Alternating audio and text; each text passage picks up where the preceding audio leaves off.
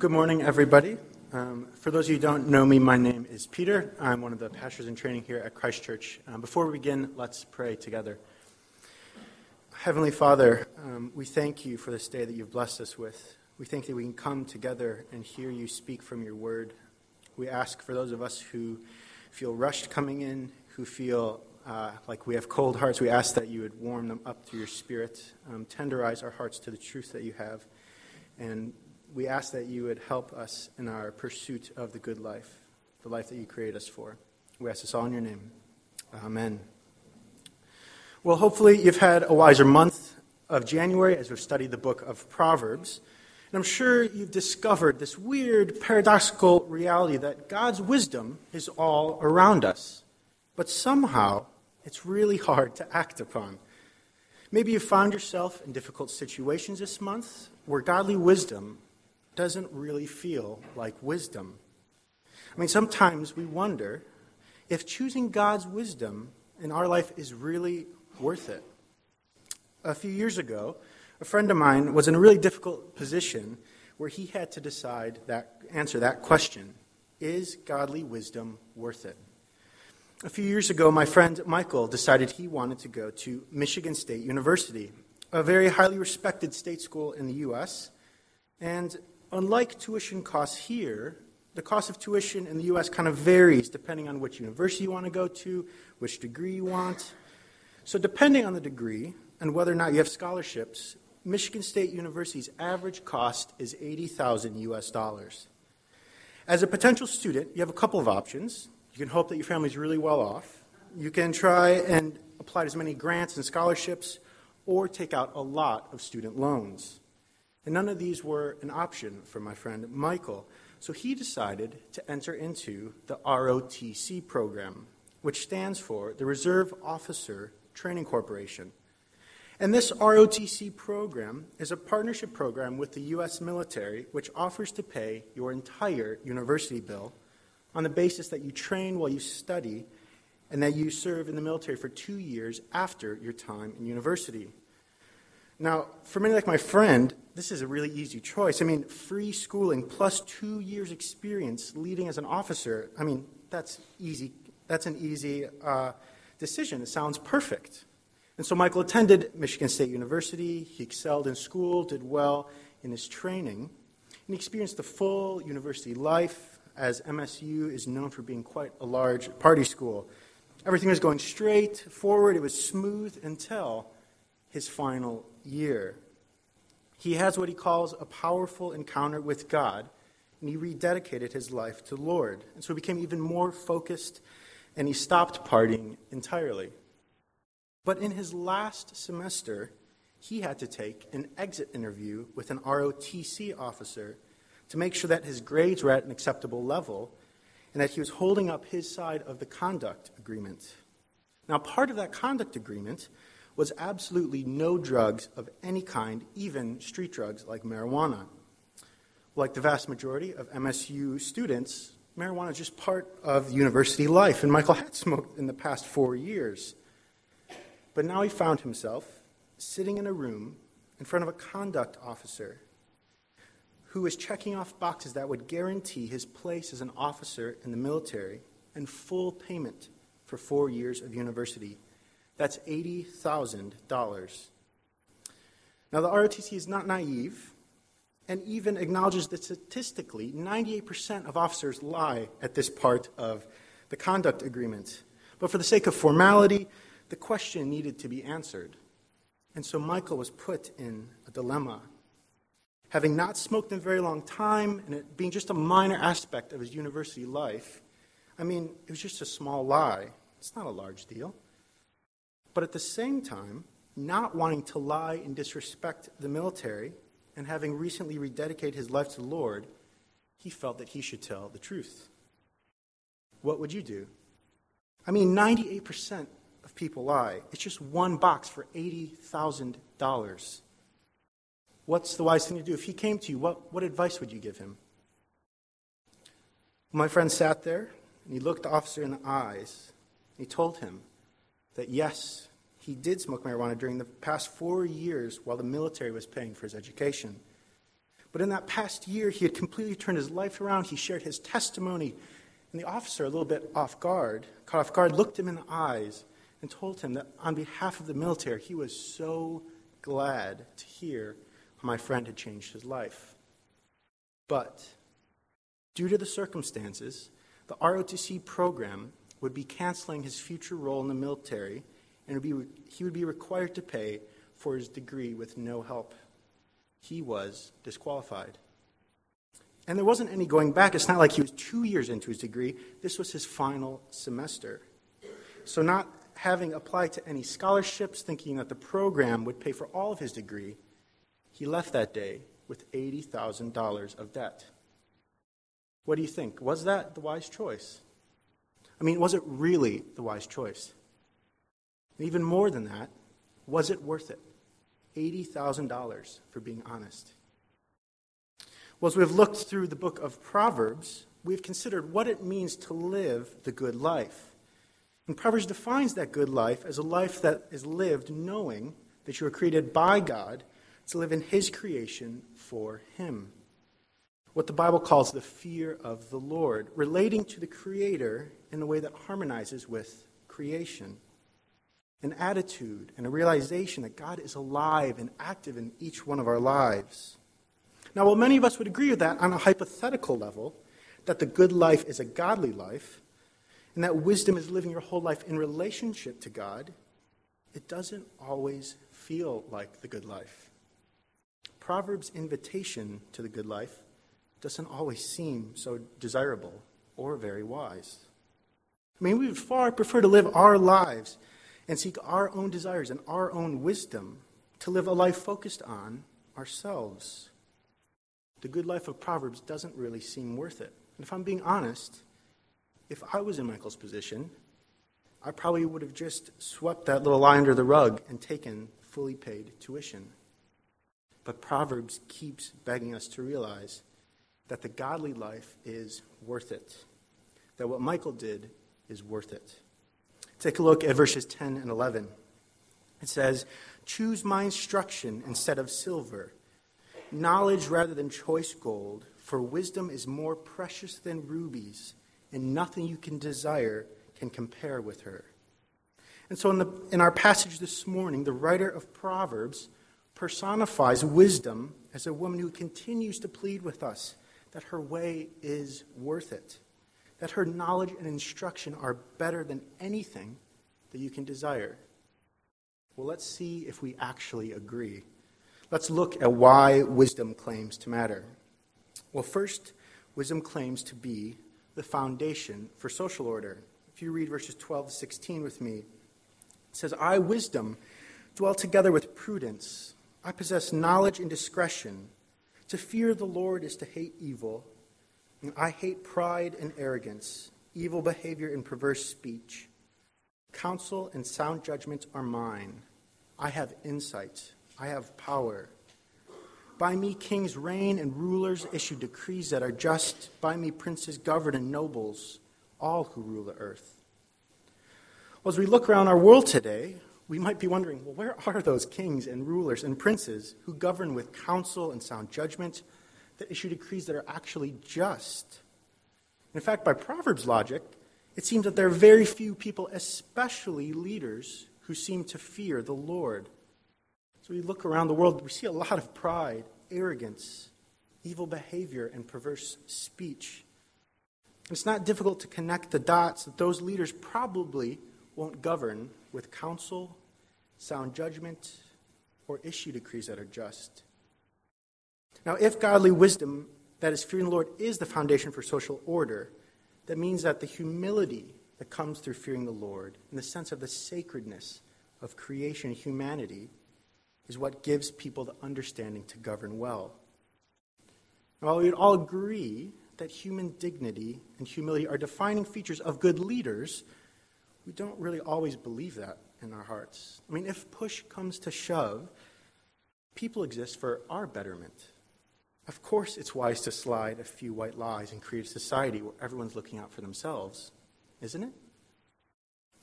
Well, in 2013, Netflix came out with a show called House of Cards, a very successful political drama web series about the story of a U.S. congressman who set his heart on becoming the President of the United States. Now, this show is often criticized for being overly grotesque and over-dramatizing the corruption and evil in the U.S. government. Maybe. While this may be true, throughout the series, you as the audience begin to find yourself thinking just like Frank Underwood, the explicitly corrupt, prideful, arrogant, perverse congressman played by Kevin Spacey. And what makes the show so relatable and unique is Kevin Spacey's jarringly personal direct asides, what directors and actors call breaking the fourth wall. You see, he stops in the middle of the scene in the situation. He looks directly into the camera to you, the audience, and he explains his reasoning by offering his own wisdom. Now, by the end of the scene, you as the audience completely agree that what he did had to be done. And the brilliance of this show is that it simply exposes how deeply flawed our own wisdom is. Deep down, we can be convinced that a corrupt politician like Frank Underwood may in fact be more like ourselves than we think. Proverbs understands that in leading with authority, whether it be countries or companies or families, there's a great temptation to lead with pride and arrogance and perverse speech. But leading that way doesn't provide for social flourishing. Social flourishing will always have humility and the concern for the other built into it. Those who look wise, whether it be King David or Nelson Mandela or a particular CEO or a pastor or a father, are humble leaders that look out for the other. A community of pride that looks out for itself will not flourish. But godly wisdom, tempered by the fear of the Lord, is the foundation for that flourishing of the social order. By this wisdom, not only will kings reign and princes govern, but also by this wisdom, doctors lead good teams, teachers raise up good students, men and women build good families, and students become good leaders. Wisdom matters because it's the foundation of the social order. It's the way the world ought to be. Second, wisdom matters because it's built into creation. Would you read verses 22 to 31 with me? Starting in verse 22, it says, "The Lord brought me forth as the first of his works before his deeds of old. I was formed long ages ago at the very beginning, when the world came to be. When there were no watery depths, I was given birth. When there were no springs overflowing with water, before the mountains were settled in place, before the hills I was given birth. Before he made the world or its fields or any of the dust of the earth, I was there when he set the heavens in place, when he marked out the horizon on the face of the deep, when he established the clouds above and fixed securely the fountains of the deep, when he gave the sea its boundary so that the waters did not overstep his command, and when he marked out the foundations of the earth. Then I was constantly at his side. I was filled with delight day after day, rejoicing always in his presence, rejoicing in his whole world, and delighting in the human race." So, wisdom is described as being at the beginning of creation, that it's built into the very fabric of how the world was created to be.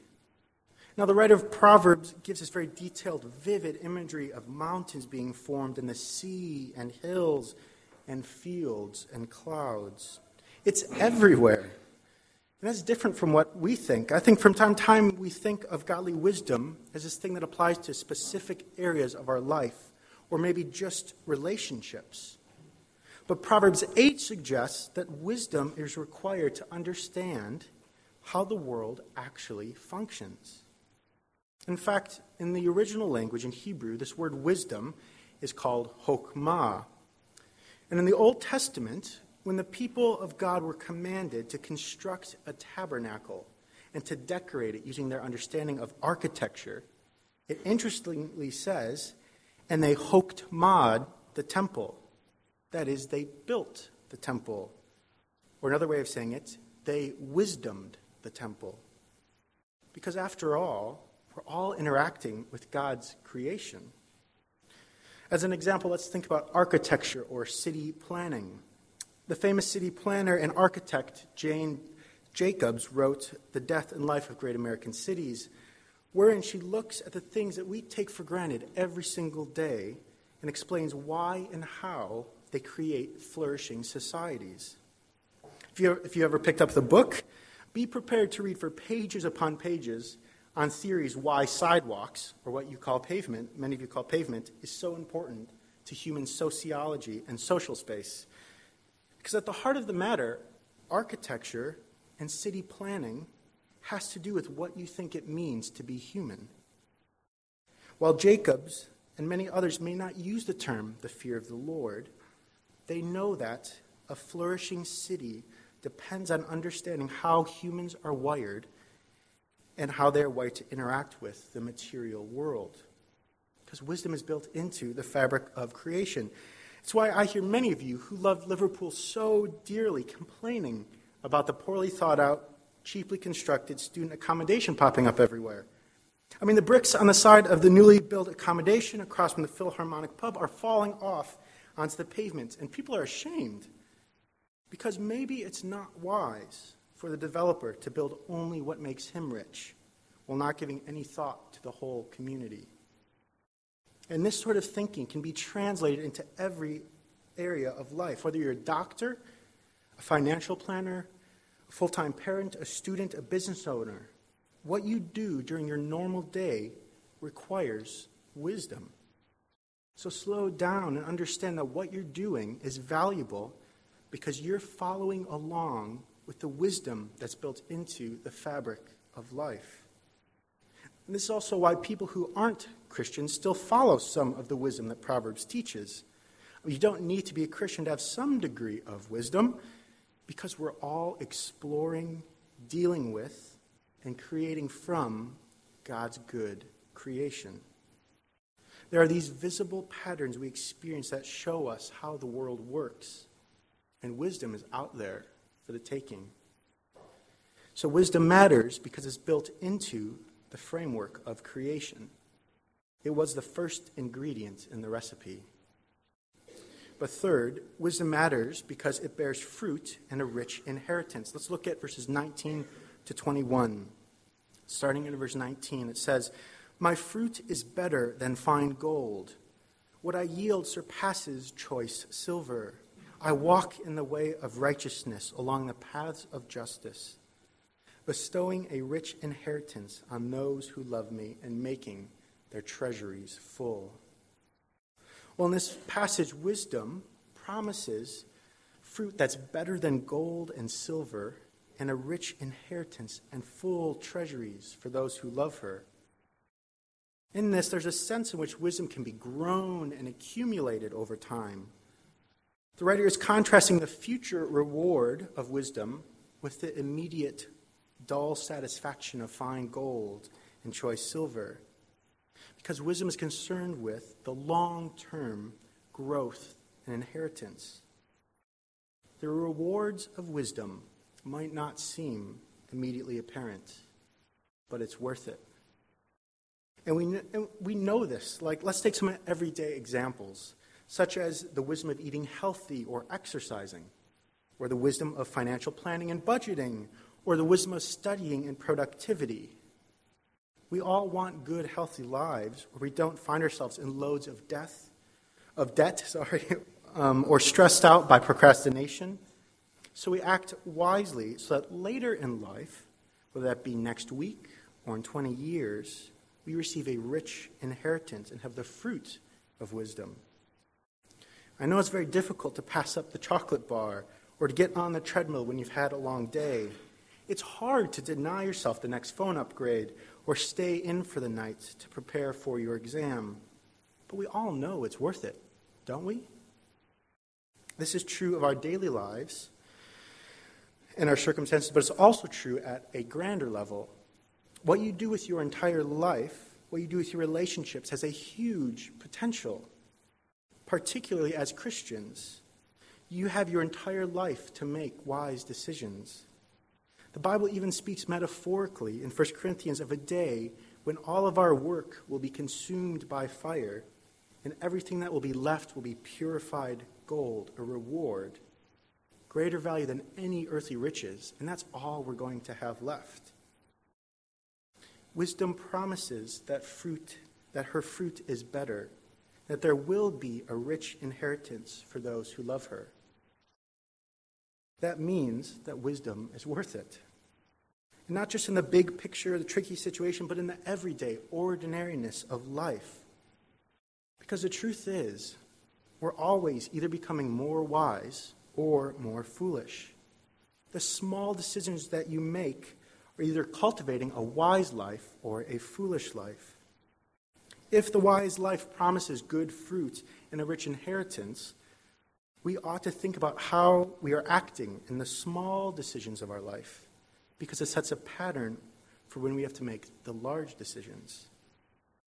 Wisdom matters because it promises an eternal inheritance, something truly worth working for. So I've asked the question, is wisdom really worth it, even when it doesn't seem like it? Proverbs 8 says that the wise, godly life is worth it because it's the foundation for the social order, it's built into creation, and it bears a life of fruit and a rich inheritance. But that's not enough to actually make us wise, is it? I mean, you probably already knew a lot of these incentives to live a wise life. I mean, who are we kidding? We know all this, and yet we don't eat like we should. We don't exercise like we should. We still spend beyond our income. We speak arrogantly and think too highly of ourselves. We still use people for our gain. So while these incentives are helpful in making us want the good life, they don't bring us to actually living completely wise lives. To a certain degree, our non-Christian friends and family still enjoy these incentives. They still do things that seem like godly wisdom, but they're still aimed at a good life for themselves. And if all we have are these incentives, we will be too. And I think it's because we still tend to think of wisdom as a thing. That wisdom is a sort of a scientific formula for getting a good life. That life's this giant machine, and if we put in the right codes, if we make the right decisions, we ought to get a good life. But if we take a step back and look at Proverbs 8, we see that wisdom is relational. Proverbs 8 personifies wisdom as a woman that we relate to, not as a whole list of cause and effects. Wisdom is personal and relational. The only way our hearts are going to change from being cold, arrogant, self-seeking, and short-term minded is through personal interaction. Now, I'm sorry if I ruffle a few feathers, but I do have a confession to make. I really am not a fan of musicals. To put it gently, I highly dislike musicals because I feel that their exuberance of emotions and disconnectedness with reality make it difficult to connect with on any realistic level. So if you love musicals, no hard feelings, just a preference. But in fact, I've tried a few times to get my head around why people enjoy musicals. I've forced myself to sit down and watch a couple, and I still don't particularly want to watch them until I married my wife, Emily. Emily was raised on musicals, and it's in her blood. She's been to Broadway. She has a passion for the colors, the music, the acting. She loves them. Now, having spent much of my time with Emily and seeing her love for them and her appreciation, my cold, dark heart has begun to warm up a bit. And I feel I can understand why certain aspects of musicals are appealing, finally. Because she loves them and I love her, I found myself much more opening to listening to the musicals. Similarly, godly wisdom is hard to desire. We oftentimes don't think it's worth it. But that's because we're going about it in the wrong way. We need to understand how personal wisdom is. Notice the way that wisdom is presented in verses 1 to 5. Starting in verse 1, it says, "Does not wisdom call out? Does not understanding raise her voice? At the highest point along the way, where the paths meet, she takes her stand. Beside the gate leading into the city, at the entrance, she cries aloud, "To you, O people, I call out. I raise my voice to all humanity. You who are simple, gain prudence. You who are foolish, set your hearts on it." Wisdom is personified as a woman by the writer of Proverbs to get us to think about wisdom in a relational category. Wisdom is not hidden facts or obscure truths or planning schemes. But godly wisdom is the simple realization that God is your creator and he wants to walk with you through your life. That's why the writer uses an image of a woman to personify wisdom. The way we become wise is by relating. The fear of the Lord is essentially a relationship. Wisdom, then, is the good news that God wants to walk through his world with us. This is how wisdom changes us into wise people. When we see who it is that we are walking through life with, it suddenly becomes much easier to live a life that harmonizes with God's creation. And suddenly, wisdom matters deeply to you. In your everyday circumstances, you will have to make decisions with a head full of competing desires and wisdoms. But listen to the one who made you, is walking through your life with you. It's worth it. Some of you may think this sounds too utopian, too easy. The right choice isn't always easy. It wasn't easy for Michael to choose honesty, to give up his free education. And I agree, things aren't always straightforward. In fact, they usually aren't straightforward. But what I am saying, and what this passage suggests, is wisdom itself, knowing how to make decisions, is not complex or hidden. It's out in the open. Take a look at the first couple of verses again. Does not wisdom call out? Does not understanding raise her voice at the highest point along the way where the paths meet, beside the city gate? Now, if you've ever walked down Bold Street here in town, in the middle of a day, especially on a weekend, I'm sure you've come across this. The street is closed, so you kind of walk with the crowd in the middle of the street. And then suddenly, you see a clipboard appear above the line of heads. And it's as if it's Moses' staff, and all the people split like the Red Sea. Now, while these people aren't necessarily the wisdom that is talked about in this passage, it's a very good picture of what wisdom is like. It's not hidden, but exposed. In fact, calling out to everyone in the most public of places. And we notice these people walking around all the time asking for a moment of our time, but like everyone else, we put up our phones, we kind of look down, walk around the edge, make sure we don't have to talk. But you don't need to go far to find wisdom. She raises her voice at the city gate at the highest point. And I'm sure there's a lot of you here today who just still don't buy it. Wisdom seems far off and distant. I think that's because we become numb to hear her voice in our everyday lives, that when a big crisis comes, we honestly can't hear her. Every day, you're either becoming wise or foolish, becoming sensitive and aware to wisdom, or more numb and deaf to her.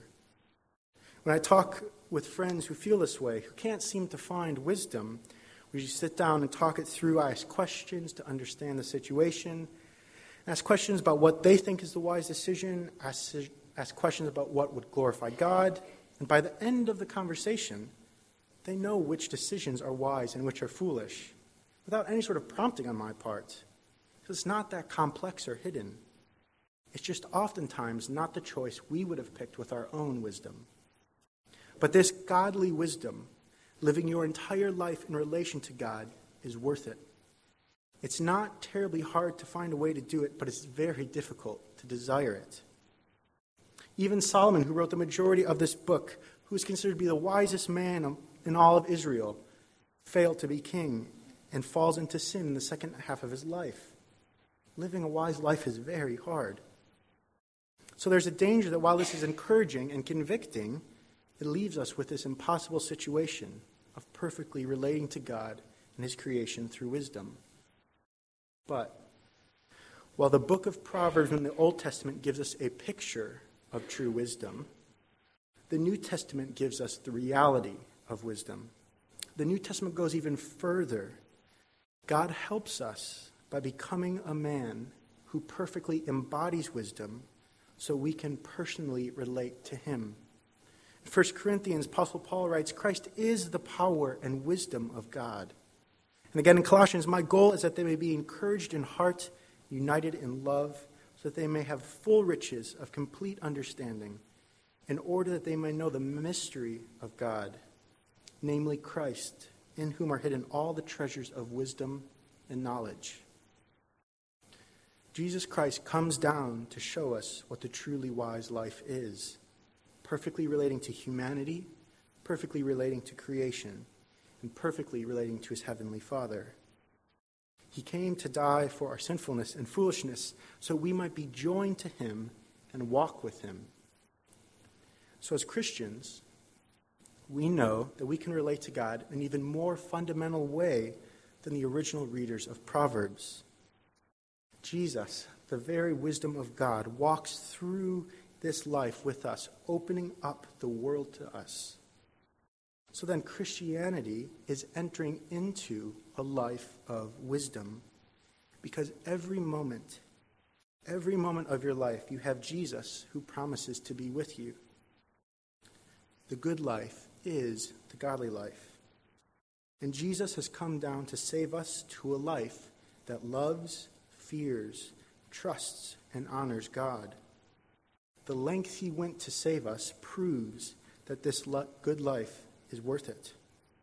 So, this year, this month, even today, when we leave, we will rub up against other people in difficult situations, and you will be tempted to act upon your own wisdom, which is most likely going to be the easiest and most straightforward route to your vision of the good life. But if you listen, you will also hear godly wisdom leading you on potentially different path. On behalf of the pastors this morning, I'm asking you choose that one. On a practical level, get in the habit of asking yourself in those situations, what is Jesus teaching me in this situation? And what is Jesus calling me to in this situation? As Christians, we know that God's wisdom is everywhere. It's built into the fabric of the universe, standing at the street corners calling to us. But even more, as Christians, Jesus walks through this life with us, opening up the world to us. So students, parents, professionals, listen to the true wisdom that is built into the fabric of the universe. And even more than that, listen to your Savior who is walking right next to you. Let's pray. Heavenly Father, we thank you for your word. We thank you that you do not leave us in our own sinfulness and foolishness, but you come down to us to show us the good life. We ask that our hearts would be sensitive and aware to your wisdom. We ask that where we have fallen into the patterns of foolishness, you might waken us up to your life of wisdom. We desperately want to live good lives, so you help us to see that the good life is a godly life. We ask this all in your name. Amen. Well, one of the things we like to do here at Christ Church now and again, particularly, I guess, because we're talking about wisdom, is give a chance for people to ask questions or make comments or seek clarity on something that's been said. So, Peter, why don't you come up and join me? Now is your moment that if you want to stick a hand in the air, you can ask a question or make a comment or want to find out something more. If no one else wants to go first, I'm happy to go. No, Chris is happy. Good. Great. Chris, far away. So in case people didn't hear, the question is, we're so proud sometimes, we do want to be wise, but so other people will go, oh, what a wise person. Is that a problem, or, the end result is you're wise? Does that matter? I think it does matter, but I do think it is important to help the first point about it's the foundation for social ordering. So there's a sense in which wisdom is to be desired for other people to create a life. So there is this weird complexity between pride and looking out for other people with wisdom. I think the way to combat that is, I know that me personally, I go throughout the day and I can probably name off how many unwise decisions I make. And so I think in the Bible there's this continual coming back to this concept we've been talking about, this fear of the Lord. and understanding the way in which I actually don't harmonize with creation. And if you get under that, I think you're able to see wisdom for what it is, if that makes sense. So it's always coming back to the fear of the Lord in a loving way, if that's the best I can. I think it's probably as well, so that we've got some very arrogant leaders in the world at the moment, don't we? But they occasionally land on right decisions because wisdom is built into the creation's order. I think what we learn from that, though, is you're not going to be consistently wise if you're arrogant. And that's where the relational thing comes in, doesn't it? So you have to relate to God rightly to really get to wisdom. So in answer to your question, you might get a few things right on that path, but in the end you're going to come a cropper because arrogance will not lead you to wisdom in the end. That's a great question. Thank you, Chris. Pete, yeah. It's a really good point. In case you didn't hear, what Pete was saying was, actually, it is a deep form of wisdom to be able to admit your mistakes, isn't it? And that's not a form of wisdom you're ever going to practice if you're arrogant and you really care what people think about you. So that's really helpful, and just the example there of hearing speakers doing that actually help people much more than them standing up and proclaiming their so-called wisdom. It's much more helpful when they admitted their mistakes. Dave? Yeah. So, excellent question. Wisdom isn't black and white. Even in the example we've just had, sometimes really wise to admit your weaknesses, sometimes very foolish. How do you work it out? Is that really your question in the non-black and white? Yeah. So helpfully, and somewhat ironically, Proverbs, after chapter 9 to the end, gives you sort of black and white, this is wisdom. But if you actually read through it, there seems to be actually, surprisingly, some contradictions. Like you're saying it is wise to expose my weakness, but sometimes it's not. I think that gets back to the aspect of the relational aspect of Proverbs. The Proverbs meant to really is a chamber of learning, if that makes sense, in which you need to ask really hard questions.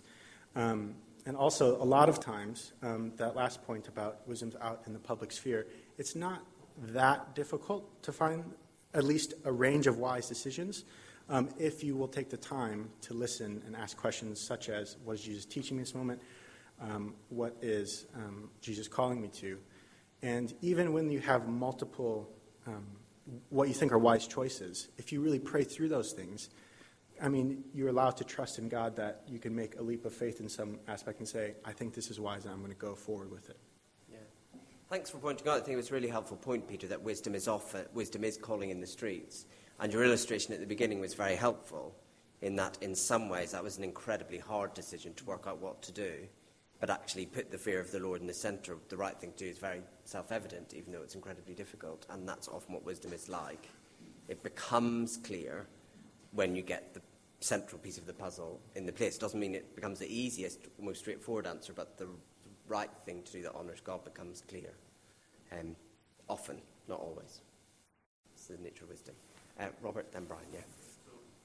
It's a really good point. Elsewhere in the Bible, it says, ask for wisdom if you're worried about not having it. Great, thank you very much. Brian?